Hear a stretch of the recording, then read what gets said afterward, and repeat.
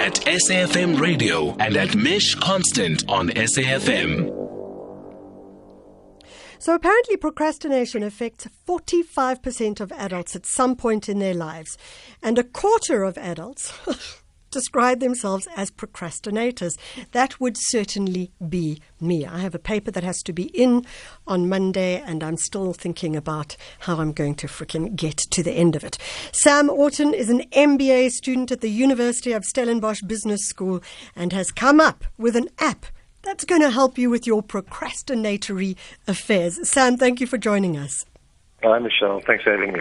You know, it seems to me the right thing to come up when you're doing an MBA, because that is the world when it comes to business school of procrastination, given the amount of work that there is.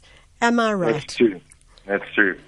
In fact, research shows that 80 to 90% of students procrastinate actively. So yeah, no, definitely it is, and especially with the MBA, it is really tough. So you are obviously a procrastinator yourself, and you decided there's got to be an answer to this. What was the answer, apart from having someone else do the work, which is not possible? In certain instances, it's possible if you can delegate. But no, you know what? I'm not. I don't think I'm an extreme procrastinator. I think I fall in the 25% or in the 45%, which procrastinate at some point in time. The 25% of the population are active procrastinators, so they procrastinate. So, you know, that is serious numbers we're talking about. And in the workplace, it's shown that procrastination leads to about losses to companies worldwide of about $10,000 per employee per annum. And that relates to 165,000 Rand per employee per annum. Now, you can just make the sums. The impact of procrastination on the workplace is devastating. And I recognize this. And most of the you know, we deal with a lot of queries and complaints from the public. And most of these, some way, shape, or form, relate back to somebody delaying what they're supposed to be doing, procrastinating. And I thought, and I actually observed my daughter playing Fortnite. She's an avid Fortnite player. Yeah. And she never procrastinates on playing Fortnite. But when I ask her to clean her room, for example, then the excuses come. You know. Yeah. So I wondered if you could apply the same motivational tool that games have on tasks and in the workplace, and that's where the idea was born.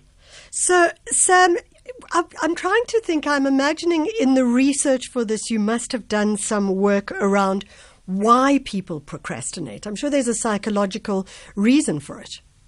Of course. You know, there's a wide variety of reasons why people procrastinate. It could be something like abstract goals. You know, if your goals aren't clearly defined, you're definitely going to have a higher propensity to procrastinate.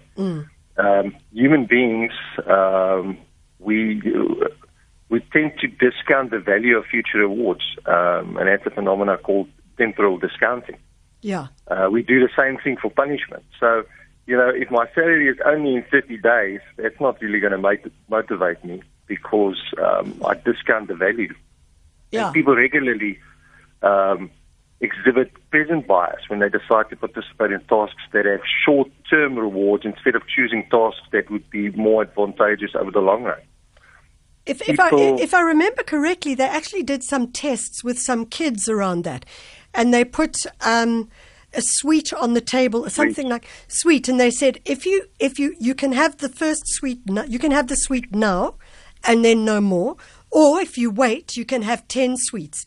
And a large percentage of them, no, they couldn't. They looked at the sweet, and then they just grabbed the sweet.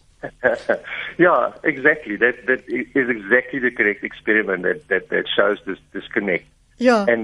And our tendency to prefer short-term reward. But there's other things as well. And in the workplace, you know, indecisiveness.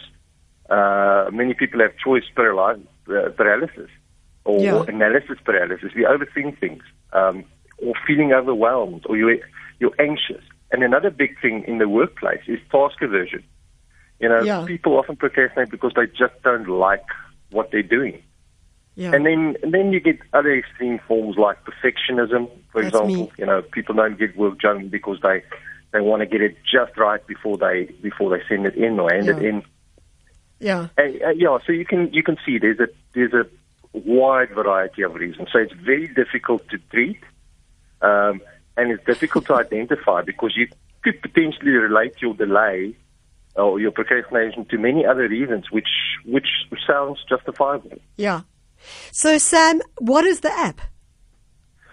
Well, I'm actually in the process of developing an app with a third-party company. However, the app that I used for this experiment is called a Batica.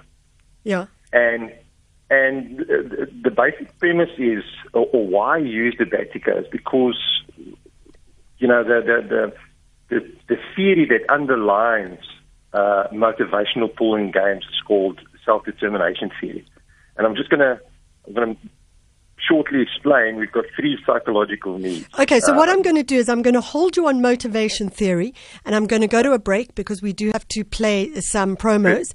And when I come back, I want you to give us very briefly the motivation theory so that we can all learn. Every single procrastinator, if you're listening now, and you should be going to do something, now's the time to listen because you're going to go and do it straight afterwards. The Jet Set Breakfast. Music, culture, lively and critical discussions on SAFM. We're talking to Sam ORTON, an MBA student at the University of Stellenbosch Business School, about the concept of procrastination and an app that he's looking at creating.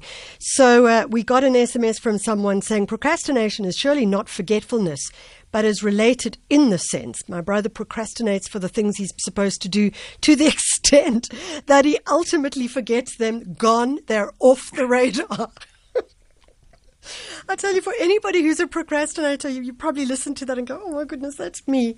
Sam, you are talking about the app. Tell us what you have done.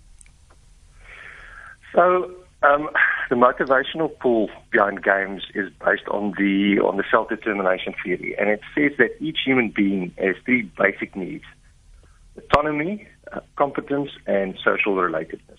So, what I did was I found an app that could actually simulate or improve these 3 needs in the workplace. So, I started with retail managers. Over 100 business unit retail managers completed the pause form for me, or the pause questionnaire. It's called Procrastination at Work scale. And it's a like-a-type scale where I ask them questions like, do you drink coffee before you start working? Do you check your personal emails? Things like that to test their propensity to procrastinate. I then identify the top 12 guys and women. In fact, an interesting fact, men procrastinate more than women. Of course they found do. that. And so these 12 managers were actually asked to install the app and then use it for a month to see how it impacts them in their daily work lives. And the app actually caters for autonomy in different ways. There's a lot of customization options. Yeah. And what I found was that, the study revealed that gamification features like freedom to assign difficulty levels to tasks. If you capture a task on this app, you assign your own difficulty level, you choose your own reward. So there's a lot of customization options, and the fact that they could assign difficulty levels, choose when to do the task, all these things actually simulated the feeling of autonomy in a non-autonomous environment. And the participants came back, 9 out of the 12 actually said, listen, I felt that I had more autonomy in the workplace. I had more control. With the task. Yeah. Just this app introducing elements of autonomy, and it worked. It actually worked. People felt more productive. And the next thing was competence, obviously. Yeah. So several game elements in the app satisfy the need for competence and it increases motivation. Allocation of points promote the feeling of competence.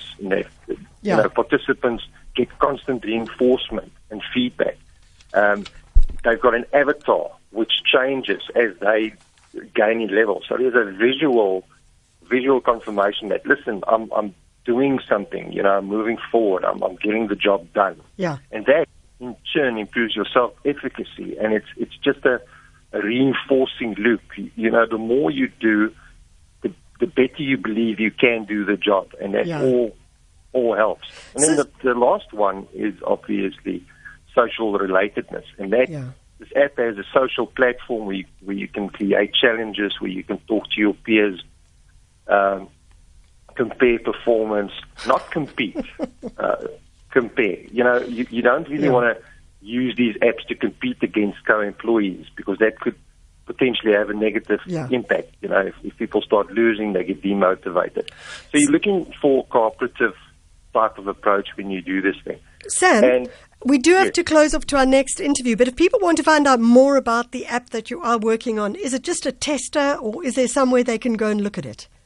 No, we're busy with wireframing at the moment, so it's still a couple of months away from release, but it is based on research, actual research, where I found that the ones that are out there at the moment isn't really based on the research as such. It's more almost like a to-do list with additional features. It doesn't really address the three psychological needs.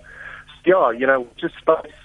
Okay, I'm going to need to close you off there, Sam, but it's a brilliant idea. That's Sam ORTON. He's an MBA student at the Stellenbosch University Business School. And I'm wondering, if you knew that there was an app that could support you with regards to your own levels of procrastination, would you use it? Would it help you actually make sure that you get the work done, or would you just use the app to procrastinate even further?